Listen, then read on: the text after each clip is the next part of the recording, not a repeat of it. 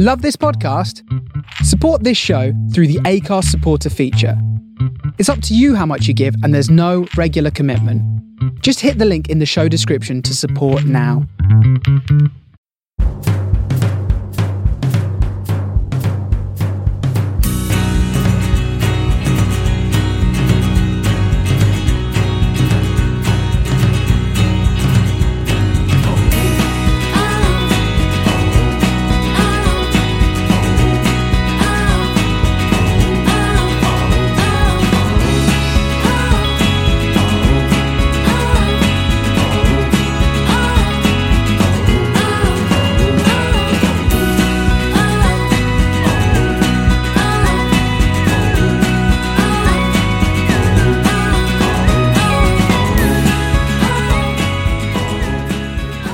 Good evening and welcome to the latest Man on the Post European Football Podcast. I am your host James Rowe, and tonight I'm joined once again by my partner in crime, Scott Monroe. Scott, good evening, how are you? Very well, and I'd just like to wish you a happy new year and best wishes for 2019. Right back at you, friend. And we'd also like to extend these wishes to our listeners, our faithful listeners who listen to us on a regular basis and seem to enjoy it. So we'd like to wish everybody who listens to us on a regular basis a very happy 2019 and best wishes to you all. Tonight we are going to start with a team that I watched live only 3 weeks ago, and that was Real Zaragoza in the Spanish second division. They were 1-0 down at home to Extremadura. They managed to turn it around and win 2-1, and they've since followed it up with a win last weekend against away to Sporting Gijón. This is a club who Arsenal fans will know, and I'm still crying even now, won the Cup Winners' Cup in 1995 and suffered a bit of a fall from grace and have been out of La Liga now for quite a long time. I think, if my memory serves me rightly, I think they've been away for 10 years. I'd have to double check that though. But a fantastic experience to go to La Romareda, and the fans were just so passionate, and you wouldn't think for a second division game in Spain, but it was quite full, with fans that were singing their hearts out the entire game. And there was also a couple of players that caught my eye. I thought the winger, Julian Delmas was quite quick and very nippy and quite intelligent on the ball, and the right back as well, Daniel Lasura. I thought he looked pretty good. And on the side of Extremadura, they had a player called Aitor who stood out for me. But a wonderful experience, and I look forward to the next match. Romareda is a slightly dilapidated stadium. I mean, people were joking with me of my in-laws and friends of my partner, that it's an ugly stadium, to which my response was, I've been in worse. And for example, it's not really been tarted up. There's the numbers are peeling off of the seats. And you have to really look hard to find your seat. But I had a good view, and for €25 for the Spanish second division, you can't go wrong, considering I've paid €80 for Arsenal Chelsea in 2 weeks' time. So really pleased, and I would recommend to anybody who's fans of Spanish football, if you find yourself in Zaragoza and Real Zaragoza are playing at home, then I would take yourself to the La Romareda to enjoy what could be a tremendous experience watching live football. James, I've got a question for you based on that. What was the standard of the Spanish Segunda to what you're accustomed to, so like the Premier League or the Dutch Eredivisie? What's the standard like? I thought technically it was just as. I think technically it holds its own with the Eredivisie in terms of certain opponents that I've seen here, and there was very much possession based. It wasn't 100 miles an hour like the Premier League. There was good technical football being played. There was a fantastic atmosphere throughout, and obviously going to Arsenal on a regular basis, our atmosphere leaves a lot to be desired. And in terms of Zaragoza, their banners out, their flags, their scarves, and fantastic. And my mother-in-law brought me a Real Zaragoza scarf, which I wore, My mother-in-law is quite nice, but obviously the pain of 95 doesn't really ever leave you. But still, it was a nice gesture from her, and just look forward to the next match really. And when you look in the Spanish Segunda Division this year, you got Deportivo La Coruña, Las Palmas, Cádiz, Malaga. Alcorcón, Malaga. There's quality, and I've been championing for years that the Spanish league is by far and away the best league in the world. But even when you go further down, there was some really good football being played in that match. There was no stop-start. There was no chasing after the referee. I mean, yes, there was, when a side doesn't get the foul that goes against them and that kind of thing. But that just happens in football. But there was no real malice or anything. And also as well with Zaragoza, with their new manager Victor Fernandez, he seems to have turned them round. I mean, they were very poor in the first half of that match against Extremadura, and they managed to turn it around in the second half and win 2-1. But I think with a new manager now, and I think they're on their way up. They were in the relegation zone at the start of play to what would be Segunda B. But it's a long old season still. But I think Fernandez will get them away from danger.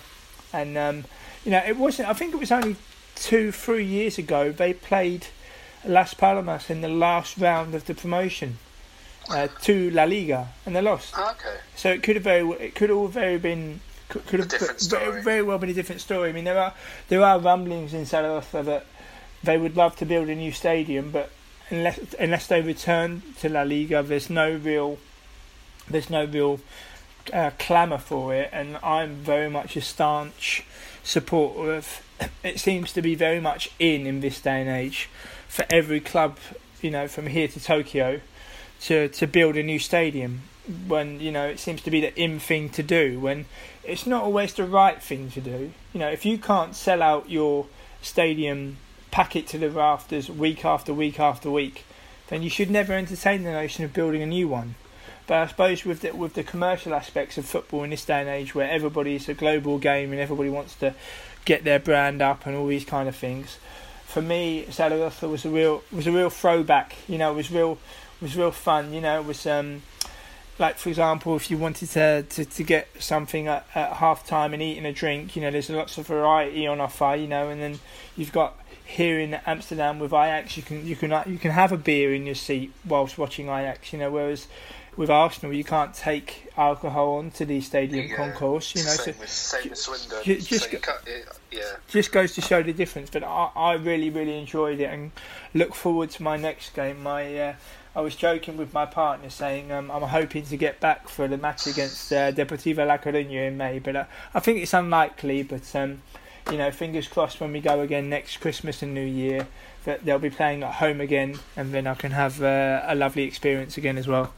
Did you take in the local, like what they do? Is it in Spanish games they have is it sunflower seeds and is it bocadillas, the sandwiches? The bocadillas, yeah. No, yeah. I had that in the main square, of course, because obviously they have the Christmas markets with the lovely sandwiches on offer, with wonderful fillings and everything, and really nice, and the Spanish chorizo, and I eat that by the bucket load, but it's fantastic, and just a tremendous. I'm a huge fan of Spanish football. I have been for years, But even when you go further down, when it's not La Liga, you think of the prices being.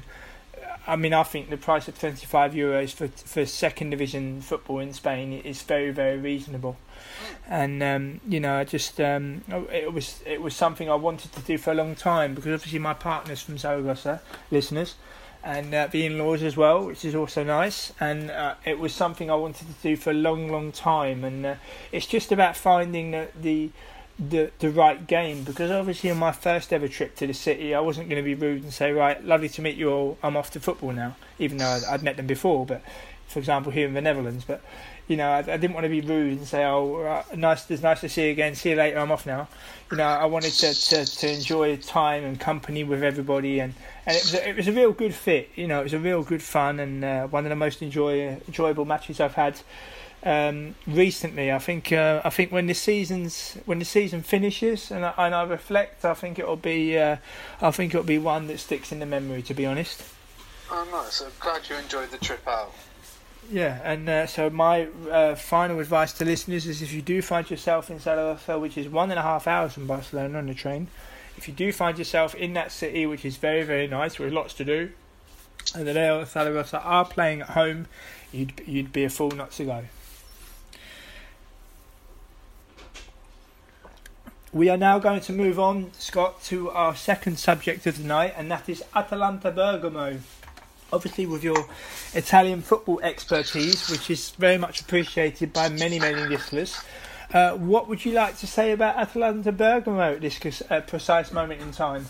They are a team that is pushing hard for one of the latter Champions League spots in Serie A at the moment, or pushing in for the Europa League spots. They've had an excellent end to 2018, and they'll be pushing hard to make it a better 2019. They've got playing probably one of the best styles of football in Europe at the moment. They've had like I said, they had a brilliant December, and they did lose to Napoli and they lost to Genoa, but the loss against Genoa, two of their defenders in Palomino and Rafael Toloi didn't have their best moments, and they were down to 9 men for like the last couple of minutes. Both of them lost their heads and got red cards, which cost them dearly. But yeah, they've been one of the best sides to watch in the last month or so. One of the main strikers who've been hitting form is the Colombian Duvan Zapata, who was he's on loan from Sampdoria, and they've got a big buyout to pay for him if they want to make it permanent in the summer, which I imagine they do. He's a perfect foil for Atalanta and the players that they have that play behind him in Josip Ilicic and Papu Gomez, and it's just brilliant to watch them fulfill what they started this season, because they were a bit hit and miss at the start of the season, and they've come into form at the latter part of this year. So Zapata has had an excellent December. He bagged a hat-trick against his former side Udinese. He scored the winner against Lazio in a 1-0 win. He scored in a 3-1 away defeat away at Genoa. Scored 2 in a very, very impressive 2-2 draw on Boxing Day against Juventus, and then he also scored against Sassuolo in the final game of the year, of the calendar year, which Atalanta won 6-2, and then Josip Ilicic scored a hat-trick. So Gasparini's in charge of Atalanta, and he likes to play a 3-4-2-1, and in the latter part of this year, not this year because it's 2019, I was thinking it's back into 2018, so the latter part of 2018 he's moved Josip Ilicic alongside Papu Gomez, and it looks like he's got the best out of Atalanta. And for Atalanta fans, I think it sticks with them for the next few months. And there's also rumblings that Gomez could be off. There's a couple of offers from the UAE, and I really hope he stays in Italy, because he's a wonderfully gifted player, and he's also very good on social media. I see. You get good players like that, and he did. I think it was last season. He kept having captain's armbands, which animated and stuff like that. I see. I think he was the one who started with that, and I think he wanted to pay a tribute to the late Davide Astori. Apologies if I get this wrong, but I think it may have got rejected, but he did it anyway. But yeah, he's brilliant to watch, and for me, they are one of the sides to watch for the next few months in Serie A. Year after year, they're really one of the teams to watch, and their players get picked off. Just think, a couple of years ago they had Frank Kessie, Gagliardini. They got picked off to go to both the Milan clubs. They had Mattia Caldara, who got picked up by Juventus, who's at AC Milan books. But yeah, if you're watching Serie A and you get to go and watch the game in Bergamo, please do. It's one of my I want to do it because it looks like an old-fashioned ground where you've got no roof on for most of it, and it's just a full round side. Yeah, it's just it'd be brilliant to see them do well this season. Yeah, fingers crossed. When I think of Atalanta, I think about the two Dutch players they have in Martin de Roon and Hans Hartenboer. They've both improved individually so much since they've been, well, in case of de Roon, returning to Atalanta.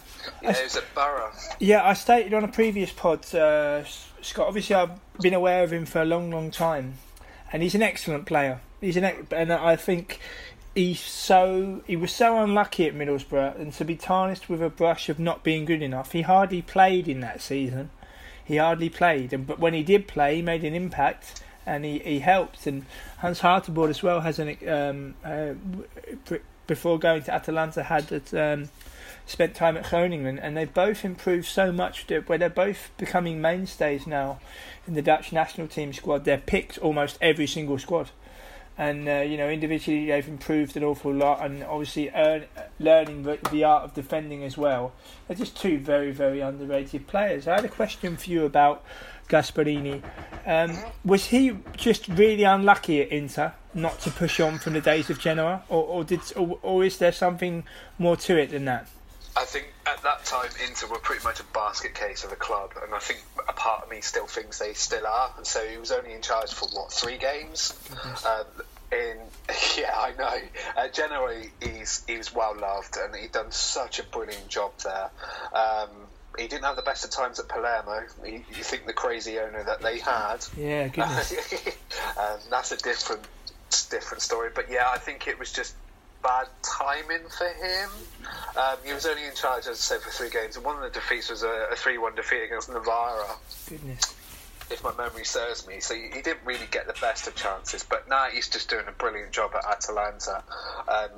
But yeah, he's been an excellent coach in Serie A for many, many years, and he's getting the reap of his rewards at the moment in Bergamo. Yeah, would it be a little bit maybe unfair to say that he was unlucky not to be mentioned for the Italian national job?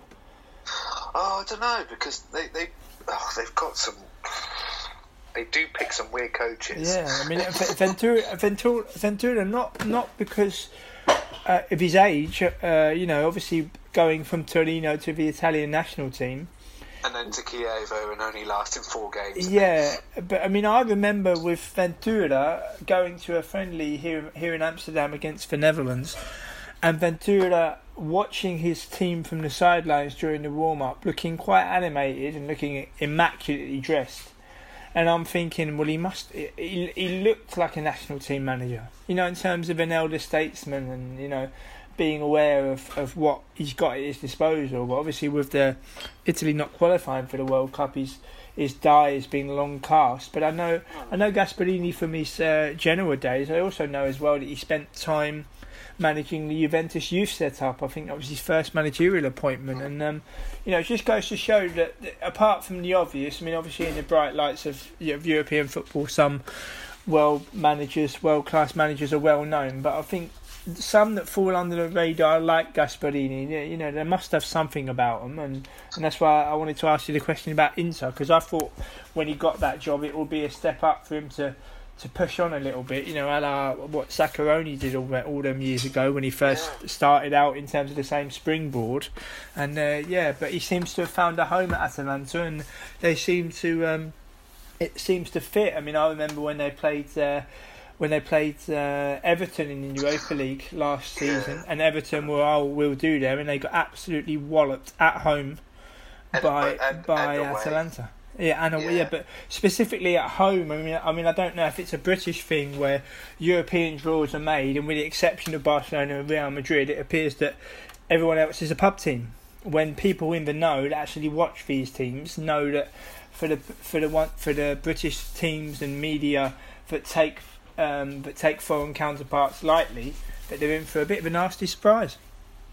And they were quite unlucky to get knocked out of the Europa League by Borussia Dortmund. Yeah. I think they'd done well over the 2 games in that sense. Yeah. But talking on the Everton one, they scored 8 past them in 2 games. Yeah. They won 5. It was 5-1 at Goodison and 3-0. The first round of fixtures. Actually, they played their games in Sassuolo because I think they were doing development work in Bergamo. Interesting to know that. Listeners will appreciate that kind of small details. Scott, that's why they tune in. Yeah, on Gasperini, if Mancini doesn't work in the next couple of years in the Italy job, I think Gasperini would be a very ideal replacement for him.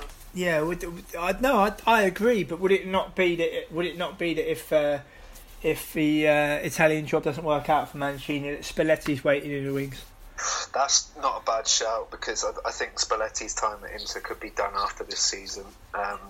You never know the rumblings of someone who's just got sacked at Manchester United, and also Diego Simeone at Atletico Madrid. That could happen. I don't know if we mentioned it in a previous pod, but I've got a sneaky suspicion. It's just a funny feeling in my water. I think we mentioned it in a previous pod. I think Simeone may well end up at Lazio. Okay, yeah. I've got a funny feeling that, you know, like before he turned up at Atletico, before he turned up, that club was known as just a bunch of losers that didn't win anything, and I think you can see similarities. I mean, Simeone's changed the club in 7 years, and to have such a profound effect on that club. I just wonder if he sees similarities with Lazio. I mean, everybody's linking him with Inter. I think he said he wants to go to Italy, but I think that if Lazio came in from obviously playing for the club as well, and I just think I think he'd go a bit rogue, and I think he'd see a huge opportunity to get Lazio up. I mean, who wouldn't want to live in Rome? Who wouldn't want to play for Lazio? You know, so you've got selling points there, and also the Italian league. I mean, you have a lot more expertise than what I do with the league in its particular, but I also believe it's a very good league as well. It is. It's on the up. It's been on the up for probably the last 5 or 6 years.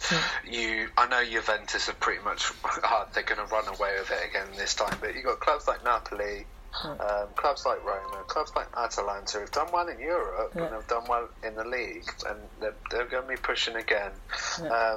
It's not the boring league as it used to be.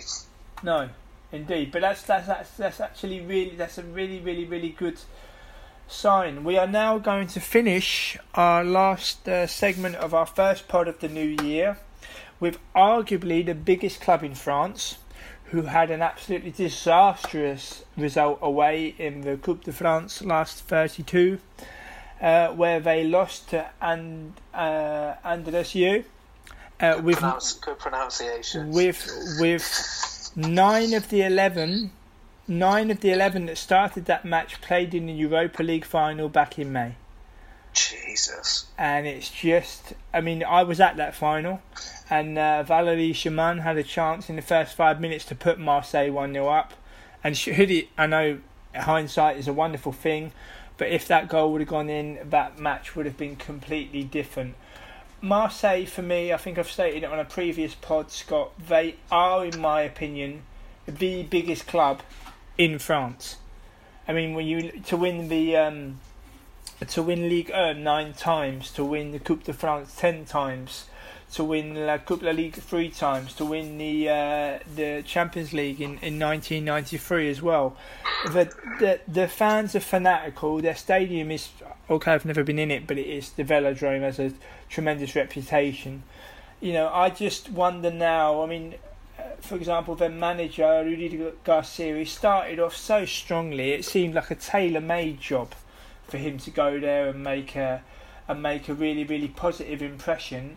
And reaching a Europa League final back in May, if you fast forward to the start of the following January, they are 6th in the league, winless in their last 3, and 20 points behind eternal rivals Paris Saint-Germain. And you wonder, I mean, I saw the quotes from the chairman with regards to the embarrassment of the result. You wonder if I saw the chairman Frank McCourt, I think he said that Garcia was safe and there was no there would be no repercussions. But for a club of this size to lose in that way to a club that, you know, I think Andres, I think they're in the fourth division, I believe.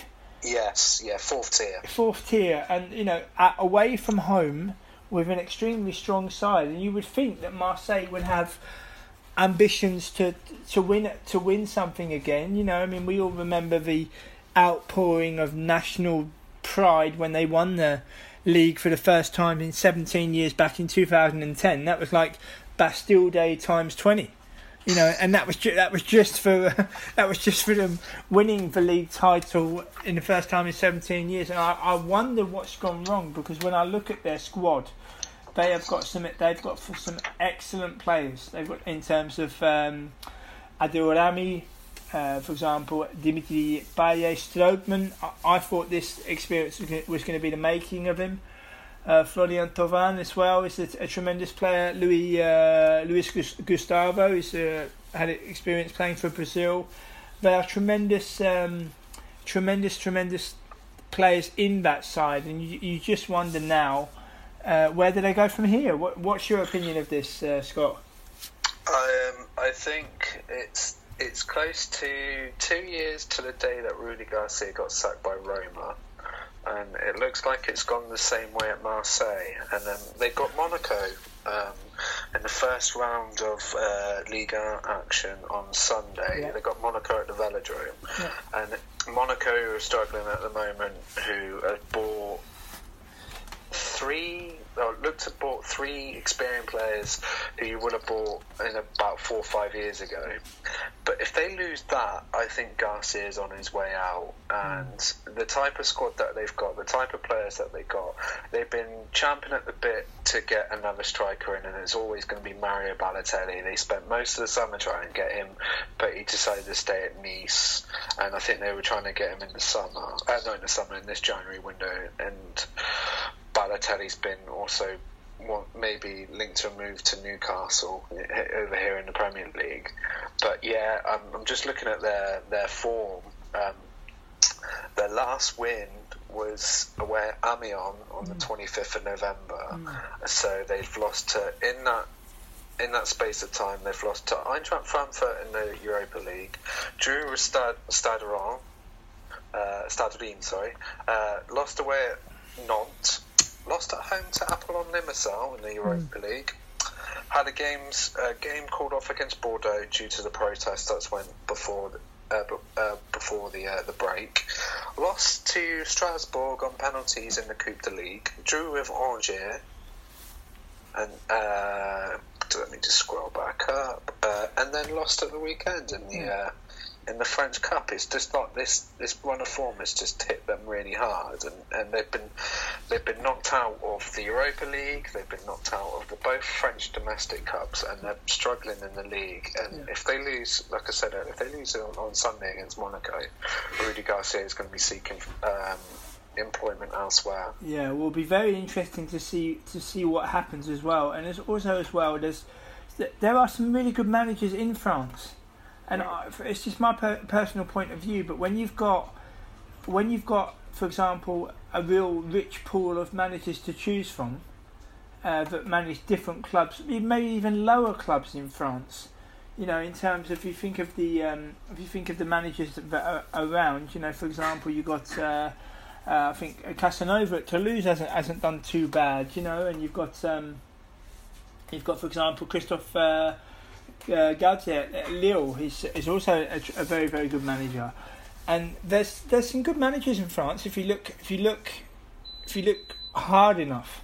And I wonder if Marseille do dispense of Rudy Garcia, if they would look closer to home. For example, Galtier at Lille, you know, he's got them so high in the league, and you know, did wonderful work at St Etienne as well in the past. So you wonder if that could be a good appointment. But for the size of the club as well, I mean, as I've stated, in my opinion, it's the biggest club in France. I mean, I don't know if we live in a world now, Scott, where people think the team that has the most money is the biggest club in the specific country. I mean, the honours roll that I just read out from Marseille. I think this the second most league titles after that is St Etienne, I believe, in terms of domestic league titles, in terms of winning Ligue 1. And also, with the cup results, and I wish them well because their fans back in May, and I experienced them both first hand back in May in the Europa League final. They were so friendly and so welcoming, and were just Marseille was everything to them. It's a huge club. I mean, to have seen them play in a European final like that was a very, very special experience. But they just kind of was undone by an Atletico machine that was just hell bent on winning. But if they'd have put that chance away in the first 5 minutes, things could have been a little bit different. Can I just say that Valerie Germain miss, that clip's gone viral. Yeah. And it's a horrible miss. It is. He tried to do 2 back heels and he absolutely fluffed the first one. It didn't come off, and the second one was straight at the keeper. Yeah. Can I also bring up what you say about the Europa League final? The excellent Copa 90 did a lovely piece. I think it's about 15 minutes long on their YouTube page about Marseille fans travelling away to Lyon for the Europa League final. If anyone checks that out, please do. It's amazing. Copa 90 do brilliant work, and I can highly recommend to watch that bit on Marseille fans, because they just brought so much colour to the game, and travelling to the game, it's brilliant to watch. So I just recommend anyone to watch that. Yeah, as I say, I watched it afterwards, having been in the environment with them. And as I say, the match was in Lyon, but you would have thought you was in Marseille. But the friendliness of the fans, I mean, they were all so friendly, and they were just it's just a mammoth club, and you just hope that they can get out of the malaise and maybe push on a little bit, perhaps. But who knows? They, you talk about Christophe Galtier and his Lille side. They play each other. Marseille play Lille on the 26th of January. Be interesting. Interesting. I've rated Galtier since his St Etienne days, and I must also, as we're talking about French football, finally, I think I've done it before in a previous pod, but I have to eat my words as regards to Bruno Genesio at Lyon. When he was first appointed, I raised my eyebrows and thought, what's all that about? But I'm happy to eat humble pie. I think he's done an excellent job, and be interesting to see how Lyon push on and what they can achieve this season as well. Completely agree, and he's got an excellent talent pool of players with him, especially Tanguy Ndombele, the midfielder who's been turning eyes over here in the UK. I think he's rated at 70 million, so someone's going to be paying a lot of money for him. Indeed. In January or in the summer. Yeah, I think more in the summer. I think I mean, I'm not the biggest fan of the January transfer window, but players and managers have commitments. As someone who interviews players and managers on a regular basis, you get a different perspective. Players and managers have commitments not only to their clubs and to their contracts, but also to their families.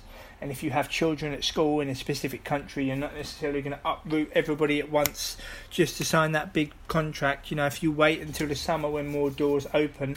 And finally as well, what's forgotten in the January transfer window, Scott, is that there are many players without a club. There are many players in between clubs. There are many players who are hoping for a loan move.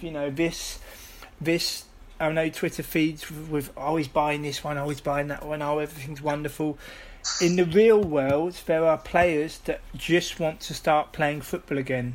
I mean, just to bring it closer to home, for example, I recently interviewed Andrew Eleftheriou, who used to play for Watford under Mazzarri. He was Walter Mazzarri brought him into the first team squads and gave him specific coaching, which he still values to this day. He's hopeful of a loan move in January. He's hopeful to get playing again, and I just think the people that overemphasise buying as if it's to get out. Oh, I tweeted it out first and all that rubbish. Who cares? You've got to remember there are players where livelihood.